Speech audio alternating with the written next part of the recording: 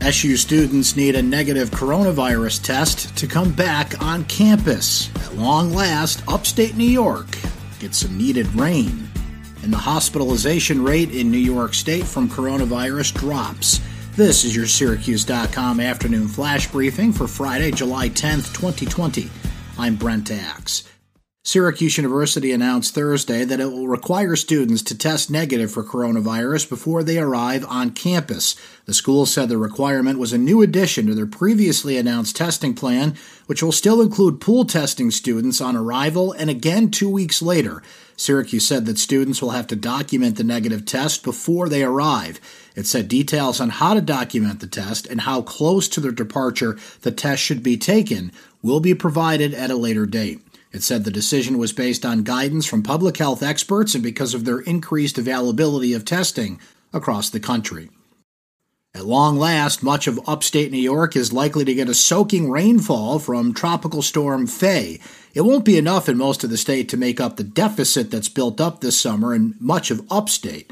Up to 2 inches of rain from the coastal storm is likely to fall in the Catskills and Hudson Valley, while already drier areas to the west will have to be content with an inch or less.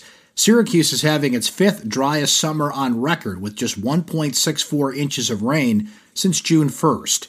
This is also the fourth hottest summer, and the combination of low rain and high temperatures has caused extensive evaporation of water from the soil.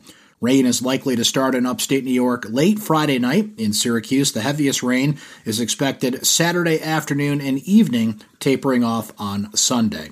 Another storm system crossing the Great Lakes could bring a quarter inch or so of rain early next week. Hospitalizations due to the coronavirus in New York fell Thursday after several days of increases. Hospitalizations totaled 826 on Thursday, down 25. Hospitalizations had increased slightly each of the past 3 days, but have remained far below their peak of more than 18,000 over multiple days in the month of April. Another 87 people were newly admitted to hospitals with the virus, up 8 from the day before. 8 more people in the state died due to the virus on Thursday, the same number as the previous day.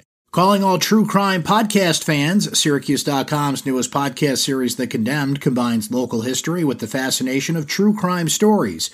The Condemned podcast tells the stories of 5 men, each sent down the last mile to be executed in a machine invented in upstate New York, the electric chair.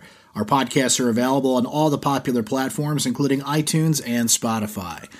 That's your Syracuse.com afternoon flash briefing for Friday, July 10th, 2020. I'm Brent Axe. Stay safe and enjoy the rest of your day.